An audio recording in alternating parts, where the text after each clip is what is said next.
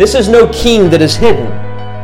This is a king that is to be revealed. And whatever your understanding of the kingdom may be this morning, you need to deal with that reality that before our eyes is a kingdom and a king that comes with great power that is undeniable before many eyewitnesses. This is Andrew Smith, pastor of Christ Reformed Community Church, located in St. Johns County, Florida, just south of Jacksonville and a short distance from St. Augustine. The sermons on this podcast are preached weekly at Christ Reformed, and we'd love for you to join us for worship. Let me tell you a little bit about our church. 3 words can help describe our church in simple terms. First, we are confessional. We endorse and teach from both the Westminster Standards along with the Second London Baptist Confession of Faith. Second, we are expositional. Our church's ministry focuses on the expository preaching of God's Word. Currently, I'm preaching through the Gospel of Mark. Third, we are intentional. This church was established in early 2016 with the intention of focusing on the ordinary means of grace. It is the study of God's Word, prayer, and the sacraments that remain our focus as a church. So, if you are interested in a confessional Reformed church plant intentional to focus on the simplicity of ministry, you may want to consider visiting us. Our meeting address is 161 Hampton Point Drive, Suite 2, St. Augustine, Florida 32092. We are located less than 3 miles from Interstate 95 and less than 2 miles from Extension 9B. We are just south of Julington Creek. For more information about our church, you can visit our website, www.christreformedcc.com. Also, for access to more sermons, as well as articles and a podcast I host focusing on church history and theology, you can visit www.pastorandrewsmith.com. Now, let's take our Bibles and open them to the Gospel of Mark for our sermon this week. Mark chapter 4 this morning. And our text will be verses 35 through 41 of Mark chapter 4. Now hear the word of God. On that day, when evening had come, he said to them, that is to the disciples, "Let us go across to the other side." And leaving the crowd, they took him with them in the boat, just as he was, and other boats were with him. And a great windstorm arose, and the waves were breaking into the boat, so that the boat was already filling. But he was in the stern, asleep on the cushion. And they woke him and said to him, "Teacher, do you not care that we are perishing?" And he awoke and rebuked the wind and said to the sea, "Peace, be still." And the wind ceased, and there was a great calm. And he said to them, "Why are you so afraid? Have you still no faith?" And they were filled with great fear, and said to one another, "Who is this, that even the wind and the sea obey him?" This is the holy, authoritative, all-sufficient, inerrant, inspired Word of God. Please be seated as we bow for prayer.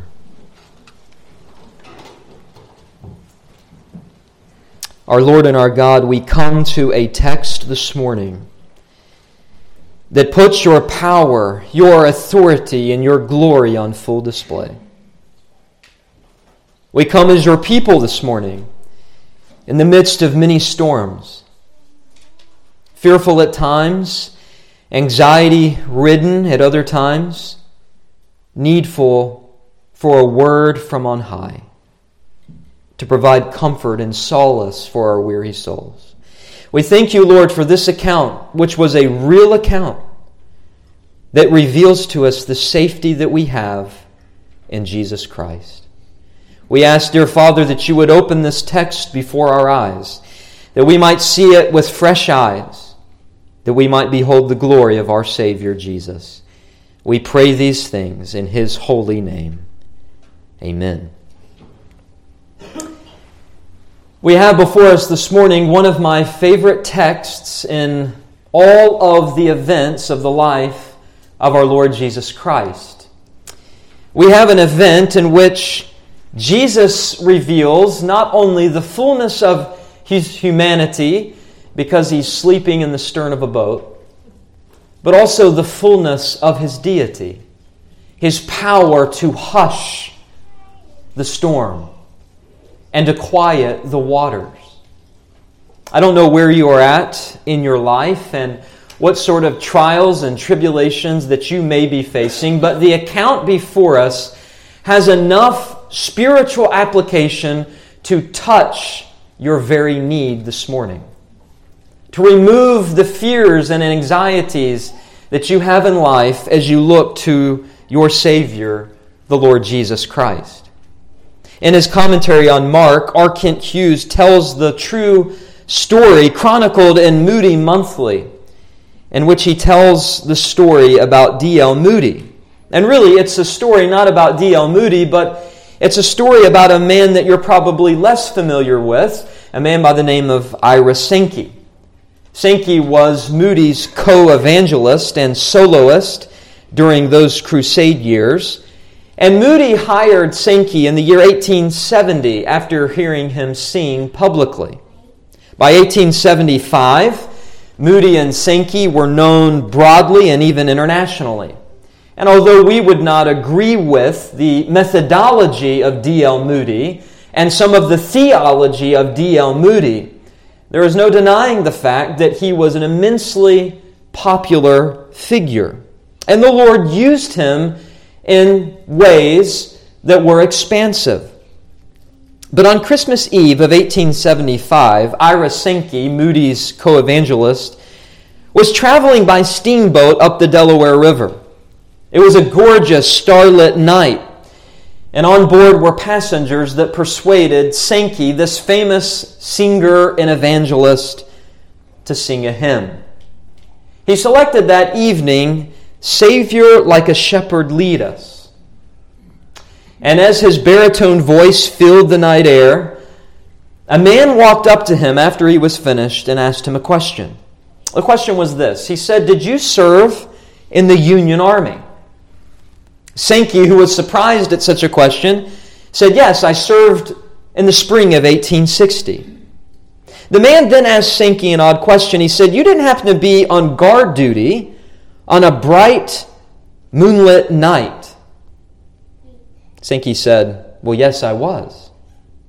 This Confederate veteran began to tell Sankey that he was serving in the Confederate Army during that time, and he saw Sankey standing guard duty. And this is what he said. He said, "The full light of the moon shone on you as I hid in the shadows and raised my musket and took aim to kill you. But then you began singing, just as you did this night. Your eyes were raised to heaven as you sang. And so I said to myself, I'll let him finish his song, and then I'll shoot him. But the song you sang was the same one you sang tonight. And the one line stuck out to me, 'We are thine. Do thou befriend us. Be the guardian of our way.'" And this Confederate veteran continued, "As I heard you sing that night, I began to think of my childhood, and I began to think of my God-fearing mother, who used to sing that very song to me. So that by the time you were finished singing, it was impossible for me to take aim again. I said to myself, the Lord who is able to save that man from certain death must surely be great and mighty. And my arm of its own accord dropped limp by my side." A true account that tells us that God spared Sankey from certain death. The Confederate soldier certainly didn't believe this was a coincidence, that on that particular night he would be singing that particular song with that particular line that would compel him not to slay Sankey. The point of the story is that none of us will die 1 second before or 1 second after our appointed time. Psalm 139 verse 16 says, "In your book were written all the days that were ordained for me, when as yet there was not one of them. And the account before us reveals that very reality. A dramatic account that from a human perspective, everyone in the boat that night, and the boat surrounding Jesus and the disciples, should have perished. But God was in control. We can see ourselves there with Jesus. We can feel the terror of the disciples amidst the winds and the waves. We can imagine the shock of Jesus stilling the weather. We can imagine the quietness of the boat as they passed 5 miles to the other side after the calm of the storm. Everyone's so fearful they're afraid to say a word. This was surely a traumatic experience for the disciples, coupled with a problematic experience as well, because they had in their boat a man who could control the weather at a moment's notice. Thankful to be alive? Yes. Scared to death? Absolutely. So they say at the end of the account, who is this, that even the wind and the sea obey him? Well, it is interesting, as we've gone through Mark's gospel, we've noted the fact that Mark writes the shortest account of the life of our Lord. And yet in this account, it must have been one of Mark's favorite because he adds details to the story that the other gospel writers don't add. It's actually longer than the other gospel writers. In this story, he gives details that only his mentor, Peter, to whom he is receiving this information from, who was an eyewitness of this event, and in the boat with Jesus, could provide the details to add color to the story. This surely was an event that stuck out in the mind of the Apostle Peter, a monumental event that literally changed his life and the lives of the disciples. In fact, perhaps it was this event that gave Peter faith in another account to step out onto the water and to try to walk on the water as Jesus was and to meet him on the sea.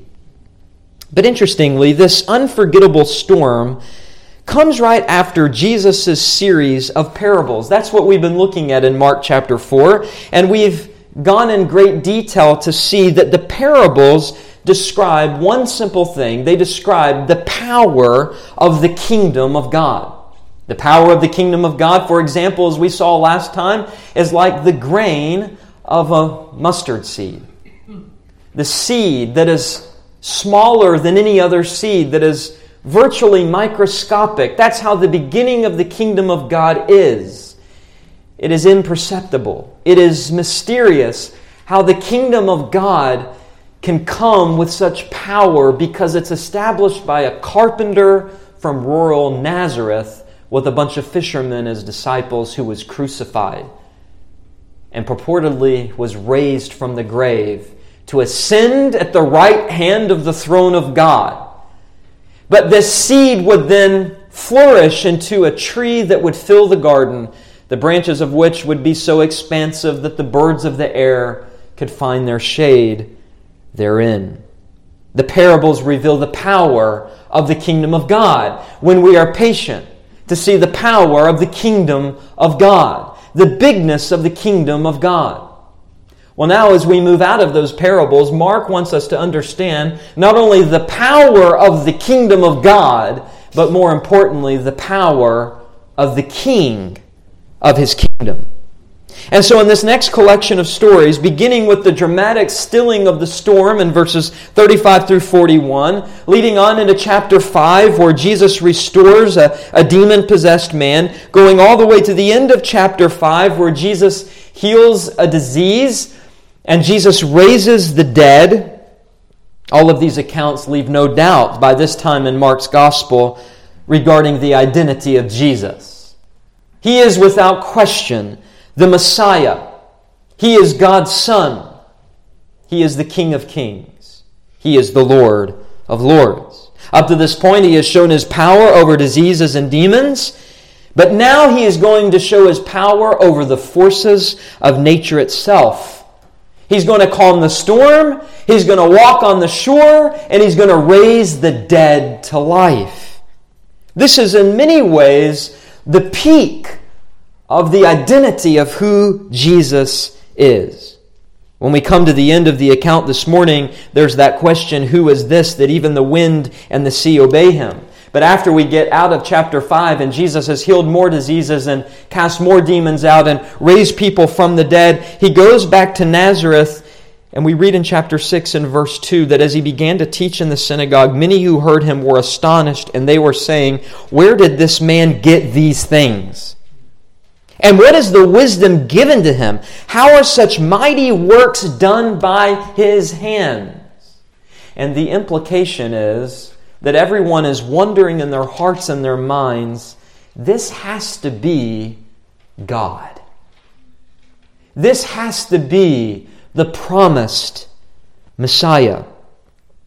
And so Mark writes, beginning with this account of the stilling of the storm, providing details, really that none of the other gospel writers provide. He wants us to see the power of King Jesus. So for example, in verse 35, he provides the hour of the day. It was in the evening. Mark also tells us in verse 36, there were other boats present, which the other gospel writers don't tell us, indicating the fact that there were many more eyewitnesses to this event. We read in verse 36 that Jesus was asleep on a pillow. Another detail not provided in the other gospel writers. Verse 38 reveals the disciples kind of with a snarky, demeaning, rebuking question. Do you want us to perish? Whereas the other gospel writers are a little less harsh in the way they present the disciples, and many other details. But Peter is providing to Mark details by which we can gain some insight into the authority of Jesus. We read for our public reading of Scripture, Psalm 107, a text that clearly reveals one simple reality, and that is God alone is the ruler of nature. We read in verse 25 of Psalm 107 that he commanded and raised the stormy wind. He lifted up the waves of the sea. They mounted up to heaven. They went down to the depths. Their courage melted away in their plight. And then these sailors cried to the Lord in their trouble, and he delivered them out of their distress. As verse 29 of Psalm 107 says, he made the storm be still, and the waves of the sea were hushed.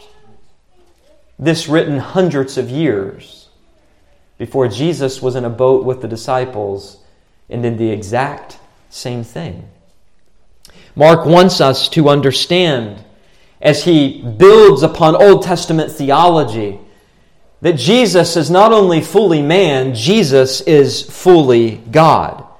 The deity of Jesus Christ. And you don't have to be an Old Testament scholar to see this. All you have to do is go back even earlier in the Old Testament. It was God, after all, who blew an east wind to dry up the waters of the Red Sea for Israel to cross safely. And then what did he do after that? He blew it back to consume the Egyptian army and the chariots. And now this same God is opening a path on the waters for Jesus to get to the other side, because there is more ministry for Jesus to do. To cast demons out, to raise people from the dead, to preach more sermons in Nazareth so that people can see the power of this King, the works of this King on full display. The wondering question of the disciples in verse 41 shows that they realized in part, at least, the implications of Jesus' power. The extent to which Jesus could do things was equivalent to the power of God Himself, pointing to the deity of Jesus. There seems to be no question then that Jesus' words about the power of the kingdom in the parables are now confirmed with the works of His power, and being able to still storms and raise the dead. That the miracles Jesus performed were signs of the nearness of the kingdom of God, revealing Jesus as the Son of God. Jesus was not just a famous teacher. Jesus was not just an Old Testament scholar and theologian. Jesus was not some first century miracle worker. Jesus is God. And that's what Mark wants us to see. His kingship, therefore, is not merely over individual souls. Jesus would conquer individual souls and bring them into the kingdom. But Jesus is not just a king over individual hidden hearts. Jesus is king over the world, manifesting itself in the fact that he tells the wind and the waves to do what he wants. This is no king that is hidden. This is a king that is to be revealed. And whatever your understanding of the kingdom may be this morning, you need to deal with that reality that before our eyes is a kingdom and a king that comes with great power that is undeniable before many eyewitnesses. It is not something that is hidden away. It is not something that's cast off into the future. It is something that Jesus is establishing here and now, is expanding and is growing and is revealing his power to the world. The deity of Jesus is on full display in this account. And I just want to remind you that the Bible affirms explicitly the deity of Jesus Christ. We don't need the life of Jesus to see his deity, although it's clearly on display here on the pages of Scripture.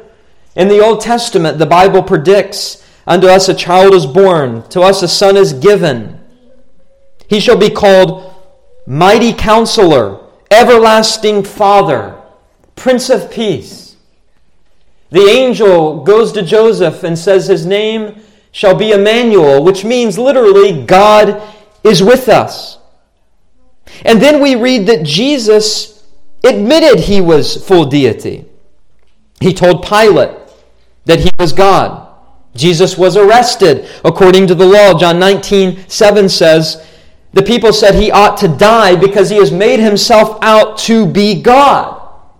And Jesus did that. Jesus insightfully revealed himself to be the Son of Man, which was a messianic title taken from Daniel chapter 7, verses 13 and 14, that pointed to his deity because it placed the Son of Man equal to the Ancient of Days. And that was Jesus' favorite title, the Son of Man. Jesus radically said, you couldn't even know the Father but through him. Jesus said in John chapter 5, the Father has given me full authority to execute judgment because I am the Son of Man. Jesus clearly said that he came from heaven. He told the religious leaders, you are from below, I am from above. You are of this world, I am from another world, indicating the fact that he came from heaven, that he was God in human flesh. We've already seen in Mark's gospel that Jesus unmistakably claimed to be the Lord of the Sabbath. We've seen that Jesus repeatedly claimed the power to forgive sins, which belongs to God alone. We see in other places in the gospel that Jesus uniquely claimed that the angels of heaven were his own angels.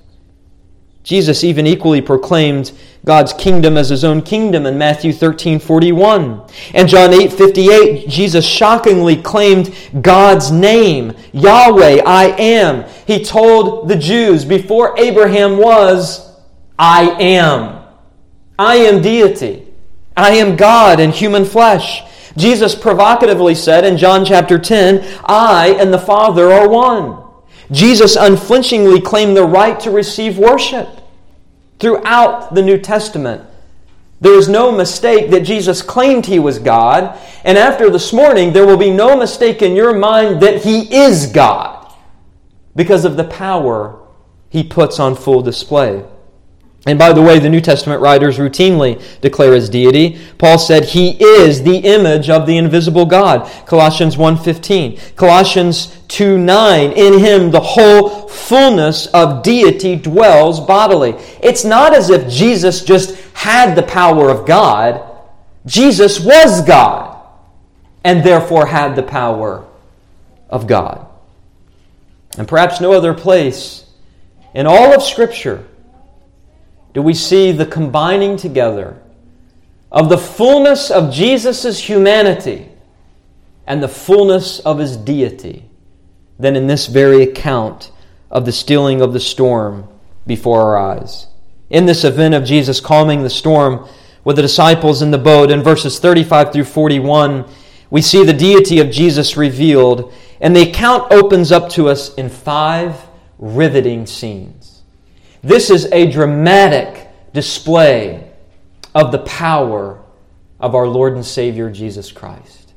And my prayer as we go through these verses is that you will not leave here without bowing to King Jesus. For this King who has the power to redeem sins, this King who has the power to cast out devils, to heal diseases, and to still storms, is the same God who is full of wrath.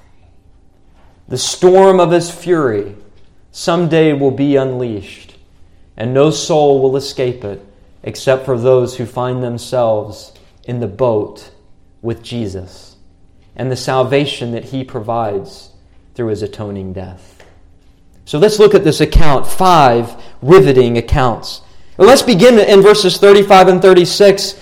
Let's talk about the setting to the storm. The setting to the storm, the context. Verse 35 helps us understand something of the timeline. Notice your Bibles. Mark says, on that day when evening had come. What day was this? Well, I think it was the same day of Mark 4, verse 1, when Jesus began to teach beside the sea, and He got into the boat to sit in it. Remember, because the crowd was so massive. He sat in the boat, and He began to preach to the large crowds. He's explaining the parables to the disciples privately as the crowds are dismissed. And apparently, we don't know exactly everything about the timeline, but apparently some more crowds came after He privately explained the parable of the sower, and He began to give more parables, the parables of which we saw last week. This was a big day of ministry. It was a tiring day, and really it began earlier in that morning, the Pharisees blasphemously accusing Jesus of operating in the power of Beelzebul back in chapter 3. And you remember as Jesus is preaching in the house, His mother and His brothers come to kidnap Him because they think that He is out of His senses. I believe this is all happening on the same day. Jesus did not waste 1 minute of His life. He used every minute to fully reveal who He was to anyone who would listen. And He was consumed with preaching. And so the evening has come. Darkness is coming. He is tired, revealing the fullness of His humanity. And so we read that He said to His disciples, let us go across to the other side. That is the other side of the Sea of Galilee. Jesus is leaving Capernaum, that is the western side. He's heading to the eastern shore, which was less populated, but there were people there. Remember that Jesus said back in chapter 1 and verse 38, let us go on to the next towns that I may preach there also, for this is why I came out. Verse 39 says He went throughout all Galilee, preaching in their synagogues, casting out demons. And when He crosses the other side, that's the exact thing that He does. He begins to cast out demons. And then He goes in Galilee further into Nazareth, His hometown, to preach in the synagogues. Jesus is not running from ministry. Jesus is running to ministry. But the fullness of His humanity is on display. He needs a rest. And I take it that the disciples understand this not to be a suggestion, but a command. And so they have their boat there. This was either Peter's and Andrew's or James and John's. They were fishermen and they had given up the fishing business, but they had provided their boat as a means of ministry transportation. And so the disciples took this order from their master, the captain of the ship, if you will. And we read in verse 36, leaving the crowd, they took Him with them in the boat, just as He was. Just as He was. Just as He was, all worn out from a long day of preaching and ministry. Just as He was, this former carpenter turned preacher, not a sailor. And just as they were, experienced sailors, fishermen, navigators of the seas. Now, interestingly, the end of verse 36, and only Mark records this, says, other boats were with Him. Other boats were with Him. Now, obviously, this doesn't mean there were other boats in the boat with Him. But the strange wording indicates that the boats that were going with Jesus' boat in the voyage were with Him in the sense that they constituted His followers. No doubt there were many among the crowds who were part of the outer band of Jesus' disciples. And they have their boats with Jesus, and they are clingers on, and they are following along with Jesus. Some of them true believers. Some of them were part of the 120 in the upper room after Jesus was raised from the dead. But many of them were just like that seed that was cast on the rocky soil and the thorny soil. They were not true believers. Mesmerized by Jesus' miracles, yes. Wanting to hear good sermons, yes. Having a superficial outward form of belief, sure. Saved physically from the storm? Yes. Saved eternally? Many of them not. John 6:66 says, many of his disciples turned back and no longer followed him. There were other boats and other people who entered the storm together. Many of them seeing the power of Jesus and walking away with unbelieving hearts. And beloved, I want to tell you this morning that Jesus and His saving power must always be put on full display in the church. Because it matters not what denomination you belong to. It matters not what your view of baptism may be. The church is always a mixed bag of believers and unbelievers. There were those this day in the boats with Jesus who were never truly with Jesus. They saw His power, and they did not believe. But I want you to note here that there is not the slightest indication of a storm. Have you noticed that in this setting to the storm? This was a routine voyage across the sea. These experienced fishermen navigated countless times. There were no signs of trouble. There was no argument with Jesus. There is simple faith and no signs of trouble. And oftentimes that is exactly how trials will be in your life. They will come when there is not the slightest hint of trouble. In fact, they will come on the end of great success and great blessing because God wants to test your faith and my faith. In 1986, an intact boat was uncovered by archaeologists in the mud on the northwestern shore of the Sea of Galilee, about 5 miles south of Jesus' headquarters of Capernaum. This boat was about 27 feet long, about 8 feet wide, and close to 5 feet high. Carbon-14 dating places it in the exact time frame of Jesus' life, ranging from 120 BC to AD 40. And as these archaeologists uncovered this boat, they found that it was propelled by 4 rowers, 2 on each side, and it could hold about 15 people, the exact amount, or close to the exact amount of people in the boat, 12 of the apostles, and then Jesus being 13. But neither this vessel that Jesus was in, or the other vessels that were with Jesus on the sea that day would be capsized and washed over like this particular vessel. Little did they know that they would be in a storm. But once in the storm, little did they know they could ever survive such a massive gust of wind and waves. But Jesus was with them. He was with them. And with the setting to the storm in place, we can now move to the second scene. And we'll call this the stirring of the storm. The stirring of the storm, verse 37. Suddenly out of nowhere, as storms notoriously do on the Sea of Galilee, verse 37 says, notice your Bibles, a great windstorm arose. Now I want to tell you a little bit about the Sea of Galilee because most of you have not been to the Sea of Galilee and don't really understand some of the factors and features surrounding the sea. We call it the Sea of Galilee, but it was essentially a freshwater lake. It was about 13 miles long and 7 miles wide. It was fed by some underground springs, but the majority of its water came from the Jordan River. The sea itself set almost 700 feet below sea level, making it the lowest body of fresh water in the entire world. And even today, if you go to the area known as Galilee in Jesus' day, the Sea of Galilee is known even today for its clean drinking water and its bustling fishing industry. But the sea itself, 700 feet below sea level, situated in a basin known as the Jordan Valley, which is part of the Great Rift Valley, is surrounded by steep hills, particularly on the east side.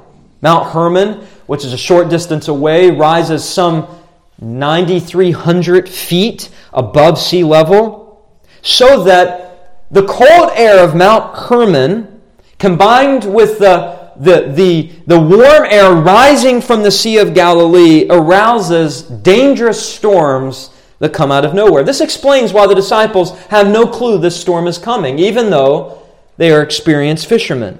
These mountains surrounding the sea are notorious for their deep ravines that then act as funnels for whirling winds to shoot down upon the lake without notice. In fact, as late as 1992, I believe that's when Hurricane Andrew hit Florida, 1992, there was a storm on the Sea of Galilee that created 10-foot-high waves, resulting in major flooding in the city of Tiberias, which is located right there along the shore. And it gives you some understanding of what they are up against. But I want you to highlight that word in verse 37, windstorm. It's the Greek word lalaps. And here is how it is defined in Greek lexicons. It's defined this way: a violent attack of wind, a squall, a storm breaking forth from black thunderclouds and furious gusts with floods of rain and throwing everything topsy-turvy. Not exactly what we would describe as a windstorm, where you put your windbreaker on and just sort of deal with it. Literally, this could be translated hurricane in the Greek. In fact, the NASB translates it a fierce gale of wind. Matthew uses the Greek word seismos, which literally means earthquake. This was a storm like you have never seen before. This had waves and wind that were frightening. And Luke 8:23 says that the winds descended on the sea, describing exactly what I just described to you, how the wind whips through the ravines of the mountains above and smashes onto the water. Here is the point to see. This whole scenario spelled mighty trouble for the disciples. And this was not just rowing across a creek. This was a 5-mile journey to the other side. And the rest of verse 37 explains the chaos that ensued. Though briefly, Mark describes it. He says in verse 37, "And the waves were breaking into the boat so that the boat was already filling."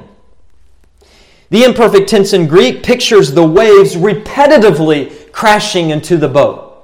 One wave comes, they go to dump water, another wave comes. It is a fruitless endeavor. Repetitively, waves crashing into the boat. This is no simulator. This is no video game. This is no amusement park ride. This induced sheer terror and frantic attempts to dump out loads of water, with the likely reality that survival tactics were vain attempts just to extend one's life a few more minutes. In fact, Matthew 8:24 says the boat was being covered in waves. There was chaos all around. There was the noise of the wind. There were the screams of the disciples.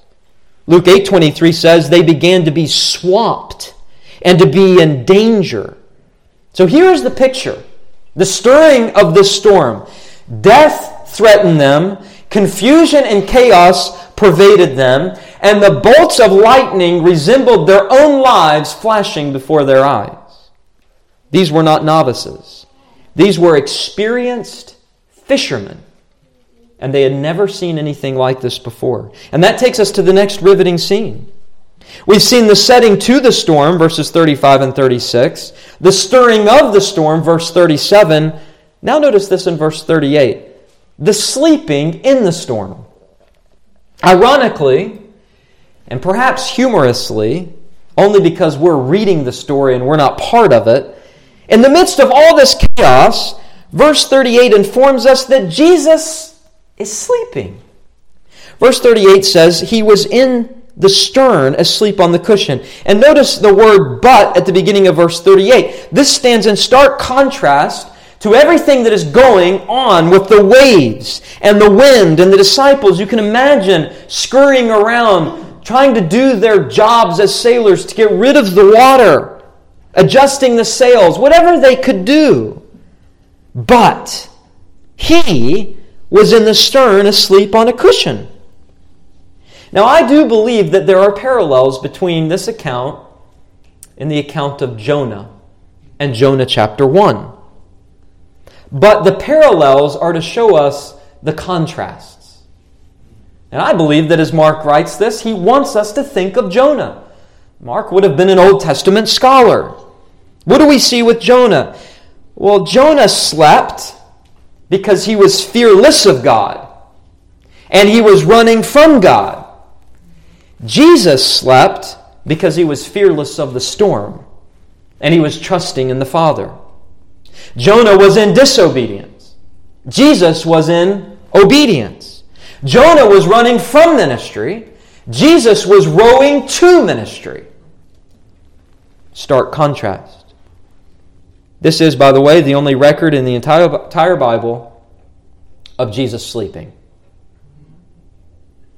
We know that Jesus often stayed up all night in prayer.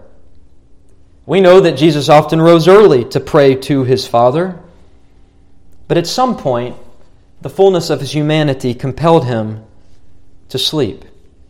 And as I said earlier, perhaps no other passage in all of the Bible encapsulates his deity and humanity. In one moment he's asleep, and the next moment he's stilling the storm.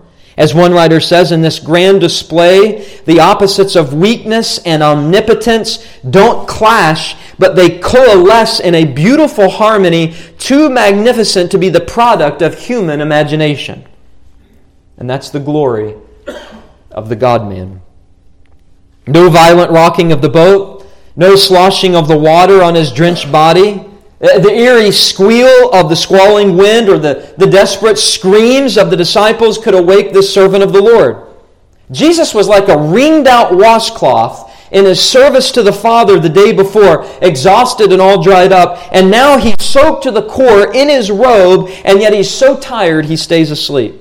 Curled up in a little ball on the rough boards of the sea vessel with a tiny cushion as a pillow, Jesus was resting physically. And I just want to say that not only points to the humanity of Jesus, but it also points to the work ethic of Jesus.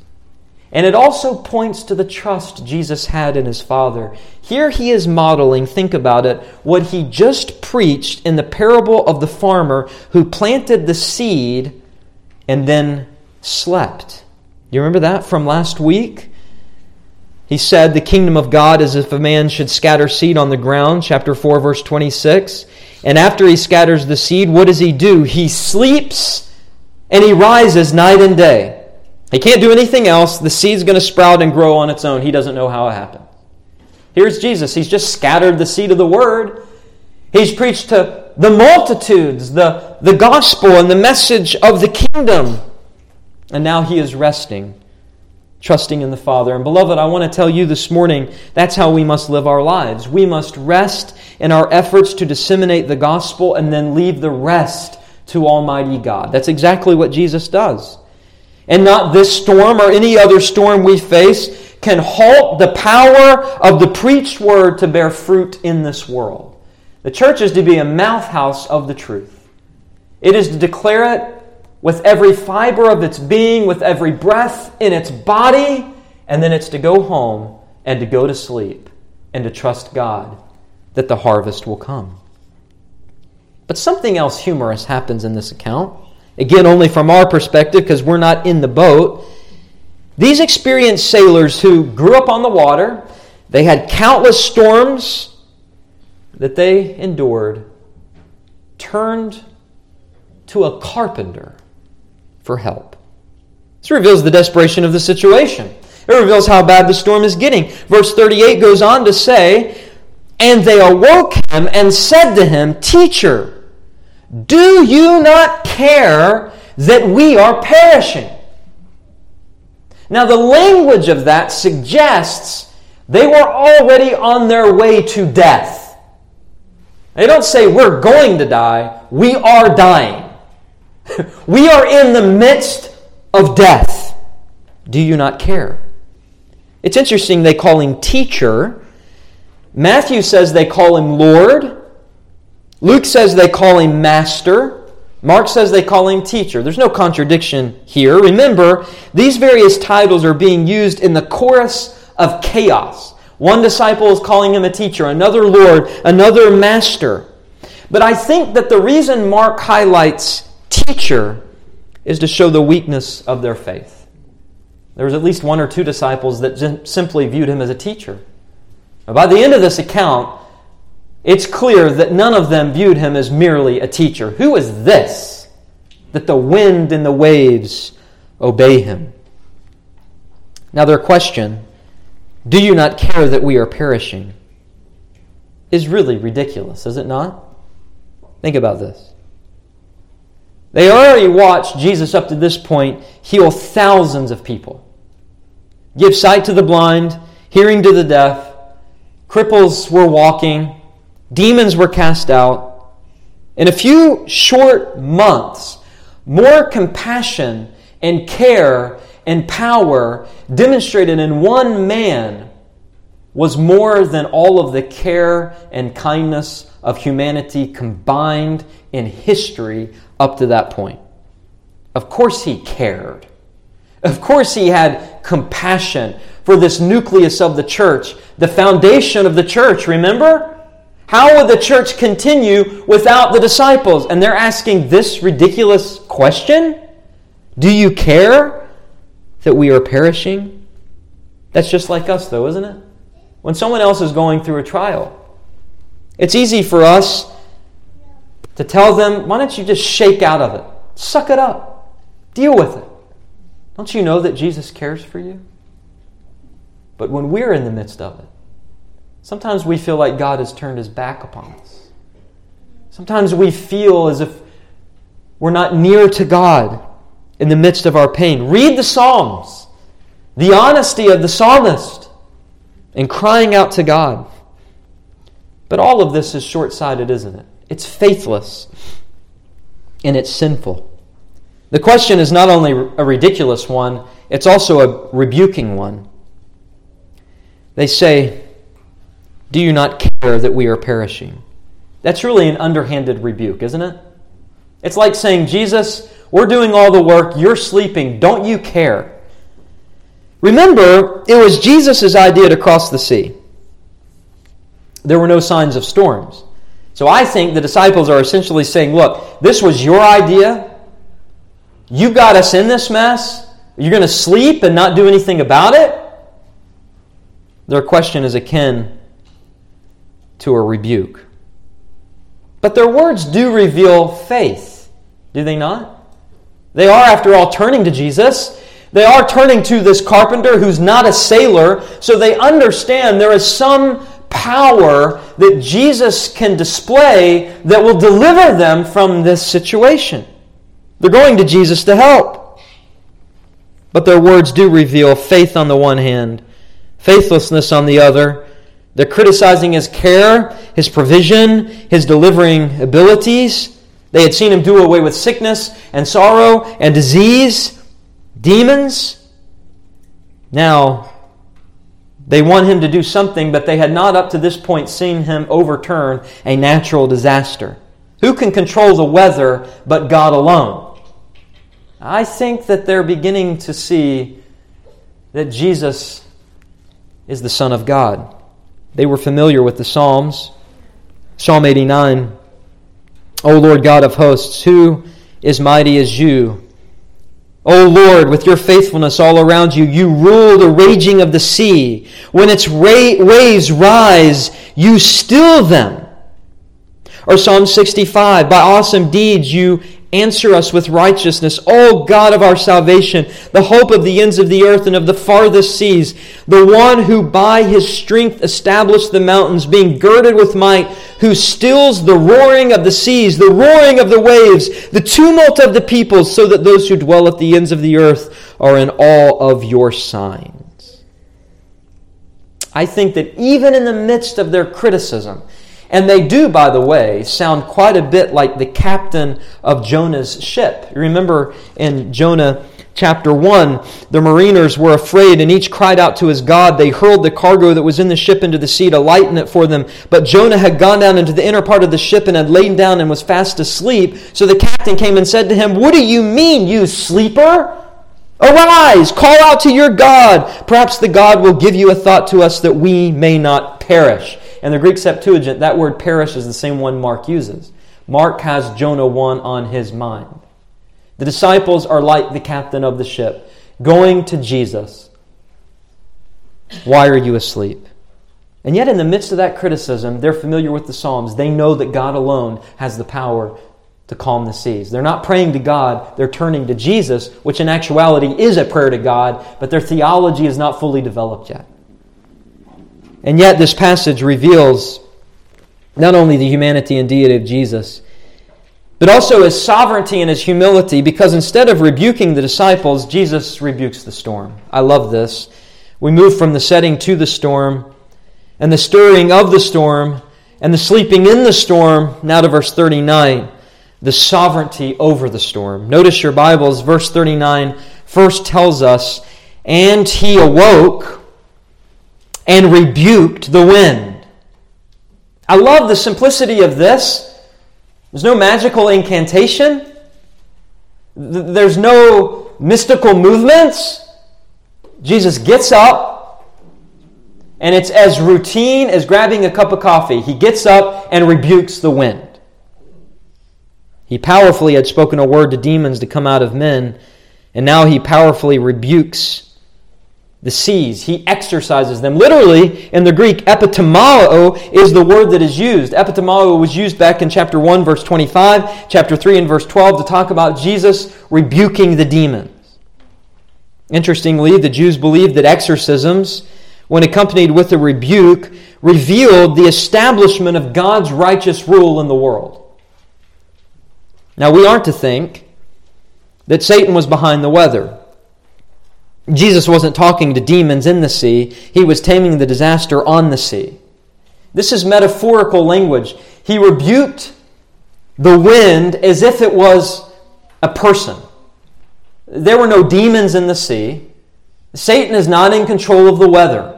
He is not omnipresent. He is not all-powerful. But this is a metaphor. Think back to Psalm 19, where the heavens are described as a voice that declares God's glory. Or Psalm 98, it speaks about the rivers clapping their hands and singing for joy. Or Isaiah 55, the mountains and the hills singing and the trees clapping their hands. Scripture oftentimes attributes personal qualities to inanimate objects in nature to reveal the power of God over nature. It's as if Jesus is telling His disciples, all I have to do is speak a word to these inanimate objects of nature, and it's as if they have ears and wills to obey me, because I am the ruler of nature.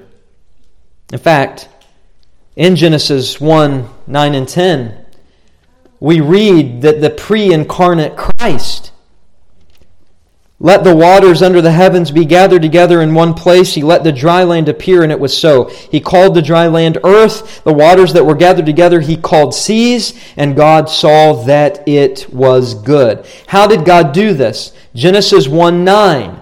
The pre-incarnate Christ said, "Let the waters under the heavens be gathered together." He spoke a word. In Genesis 1, the pre-incarnate Christ sets the perimeters of the seas by speaking a word. He puts things to order. Here in Mark 4, He's putting things back in order. He's putting the weather in its place. At a command, at a word, He rebukes the wind. And notice your Bibles in verse 39. After looking up and rebuking the wind, He then turned and looked down, and He calmed the sea. He said to the sea, "Peace, be still." Phomao is the Greek used. It could literally be translated, get this, be muzzled. Be muzzled. Stop your commotion. Right now, stop. Hush. Be quiet. Don't say another word. One commentator says you could even translate it, be quiet. Shut up. That's how authoritative it was. How comforting for the disciples. I remember a little boy, I might hit my foot on a wall, hit my head on a wall. I remember one time I was at my uncle's wedding, and I don't remember if it was the reception or the wedding hall, the church, or what, but I was on a steep hill, and there's a sliding glass door, and I decided I would run down that hill as fast as I could and run right into the place of the event and slide on the floor as if to say, I'm here. The only problem was the sliding glass door was shut, and I bounced off that door like a basketball off a glass backboard. But there were times when I would hurt myself like that, and my dad was so funny, he would speak to that inanimate object, the wall, the chair, sometimes spank it and say, don't you ever hurt my son again. And it would make me laugh. And it would comfort me to know he was in control. It's exactly what's happening here. Jesus is comforting the disciples by saying, this weather is not in control. And let me just say this, coronavirus is not in control. As R.C. Sproul says, there is not one maverick molecule in this entire universe. Jesus is the creator, and Jesus is the sustainer. The one who gathered the waters together and put them to order can put them in order and put them back in their place. For by him all things were created in heaven and on earth, visible and invisible, whether thrones or dominions or rulers or authorities. All things were created through him and for him. And he is before all things, and in him all things hold together. He created all things. He sustains all things. And let me use this illustration. He is the universal super glue that holds this world together. He alone is Lord of all. In all those passages we've looked at in the Old Testament, Psalm 107, Psalm 65, Jesus is doing here in the calming of the storm what God alone could do. But that's not even the climax of the story. The calming of the storm is not the climax. We've seen the setting to the storm, verses 35 and 36, and the stirring of the storm, verse 37, followed by the sleeping in the storm, verse 38, and then verse 39, the sovereignty over the storm. But now we see the shock after the storm. The shock after the storm, verses 40 and 41. The account ends in a way you could never imagine. If you were writing this story, you would think that the fear would be gone. Not so. Jesus poses a question in verse 40 that's answered by a second question. Notice your Bibles. He said to them, this is after everything's calmed down, why are you so afraid? And then he answers that question, doesn't he, with another question. Have you still no faith? He can read their hearts. They had some faith, but not full faith. Why are you so afraid? Notice Jesus doesn't say, why were you afraid? He knows why they were afraid. There was a storm. He's asking, why are you afraid? Why are you still afraid? Do you have no faith in who I am? That's what he's saying. They were filled with fear, not because of the storm before the calm, but now the calm after the storm. How could he so dramatically, suddenly, completely tell nature to obey him? And it's as if Jesus is saying, stop gawking and admit what is obvious. I'm the Son of God. But they were fearful. Fearful shock after the storm. And I would say, more fearful now than they were during the storm. Notice verse 41. Mark says, and they were filled Notice it says, with great fear. Great fear consumed them. The outer storm became an inner storm of their hearts, which was much more severe than the one on the seas. This is, by the way, the third time in this passage that Mark uses that word great. It's the Greek word mega. That's where we get our English word mega, which means large. He used it in verse 37 to speak about the mega storm that legitimately threatened their lives. Then in verse 39, he spoke about the great calm, the mega calm, after Jesus stilled the storm. And now he's talking about their great fear, their mega fear, so that it stands out in contrast to the fear they had before. That was just fear. This is mega fear. Mega fear. This fear is elevated. Why is that? Because they don't know who they're dealing with. Notice the end of verse 41. They said to one another, "Who then is this, that even the wind and the sea obey him?" God had silenced their mouths, so that all they could do was ask the question. They didn't dare answer it, but I think in their hearts they knew the answer. Doctors can fix bodies. Pastors can sometimes fix broken marriages. Mechanics can fix broken airplanes, all highly complex procedures done with skill and precision. But nobody except God can fix the weather. And Jesus did. So in one sense, this is a low point because there's not the full confession of faith in who Jesus is. Their faith is not, or their fear is not leading to full faith. But it's also a high point because they're beginning to grasp this has to be God. This is not a mere teacher, this is deity. Did we just rebuke God and tell him that he didn't care if we died? I think there was silence in that boat the rest of the way. You know what I think Jesus did? I think he went back to sleep. Fear of God is one reason people today say they don't believe in God. That might sound strange to you.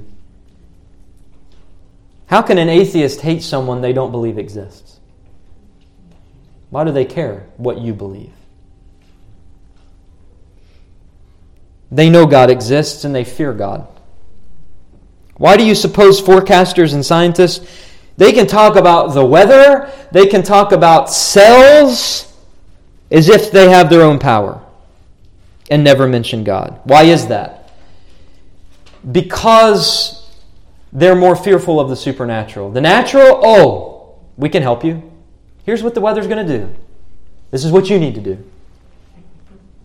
Here's what the disease is going to do. If everyone gets vaccinated, everyone will be just much better.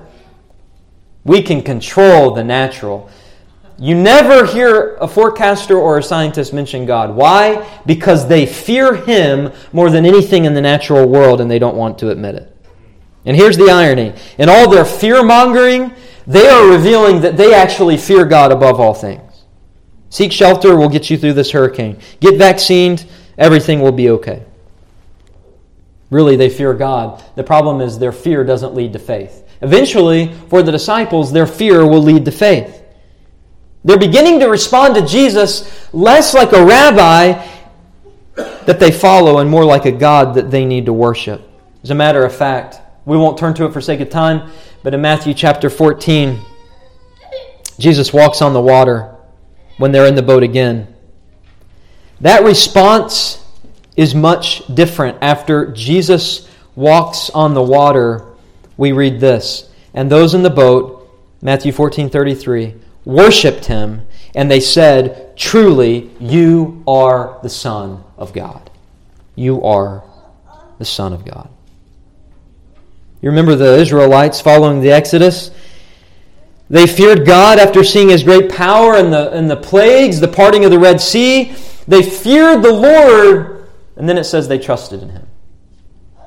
Fear of God produces faith. Now, as we close our time this morning, there are many practical lessons to draw from this account, and I just want to kind of run through these. I hope these will be an encouragement to you. The first lesson is this.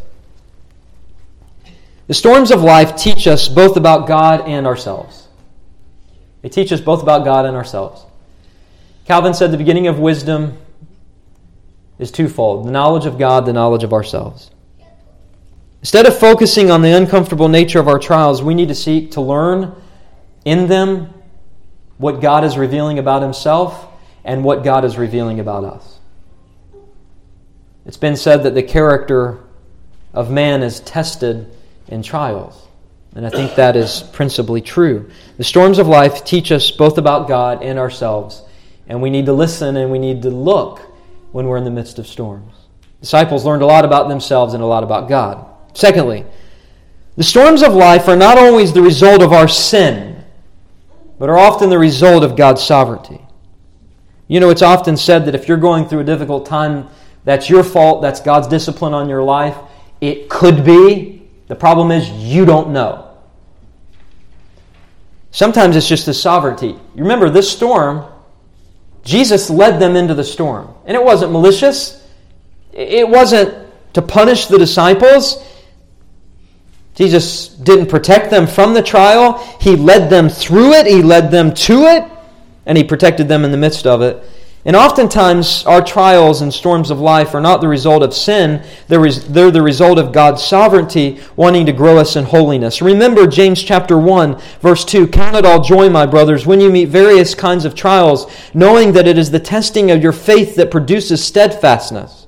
And let steadfastness have its full effect, that you may be perfect and complete, lacking in nothing. And if any of you lacks wisdom, let him ask God, who gives generously to all without reproach, and it will be given."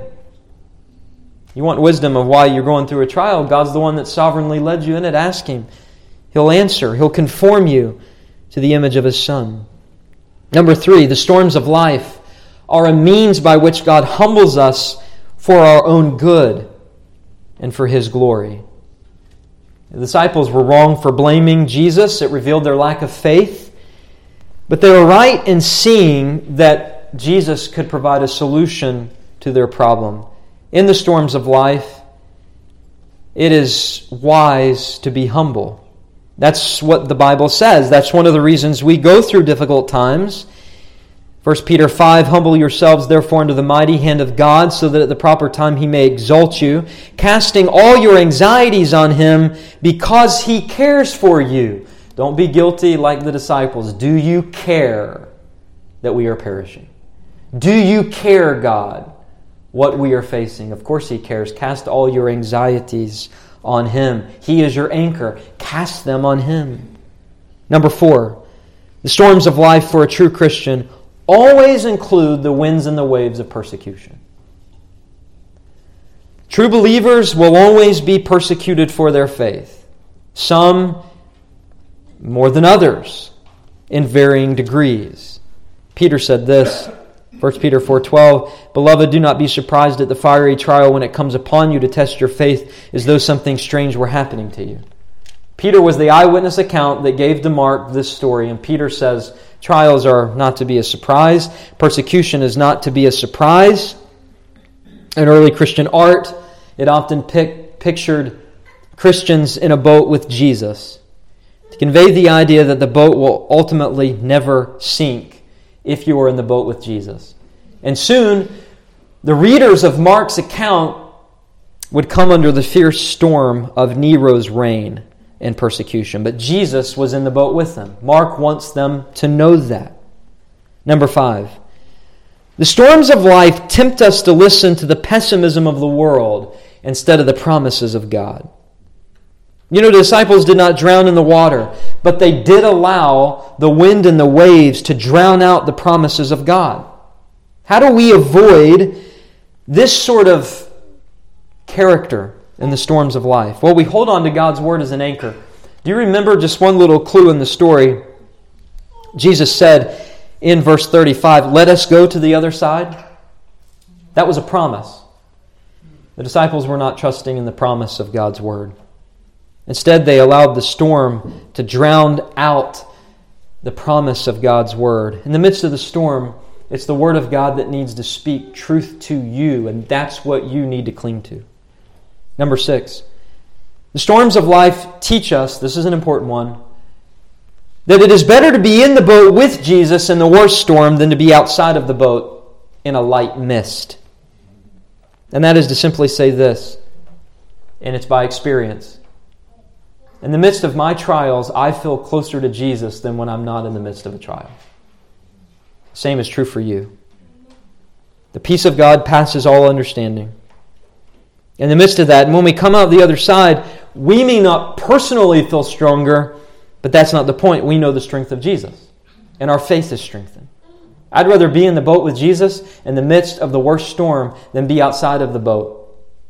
Because in those moments, I'm close to Jesus, my faith is strengthened, even though I'm not a masochist, and you shouldn't be either, there is peace that comes for the true Christian. And 7th, I'll leave you with this. The storms of life strengthen our faith. The storms of life strengthen our faith. Turn to 2 Timothy chapter 4 quickly.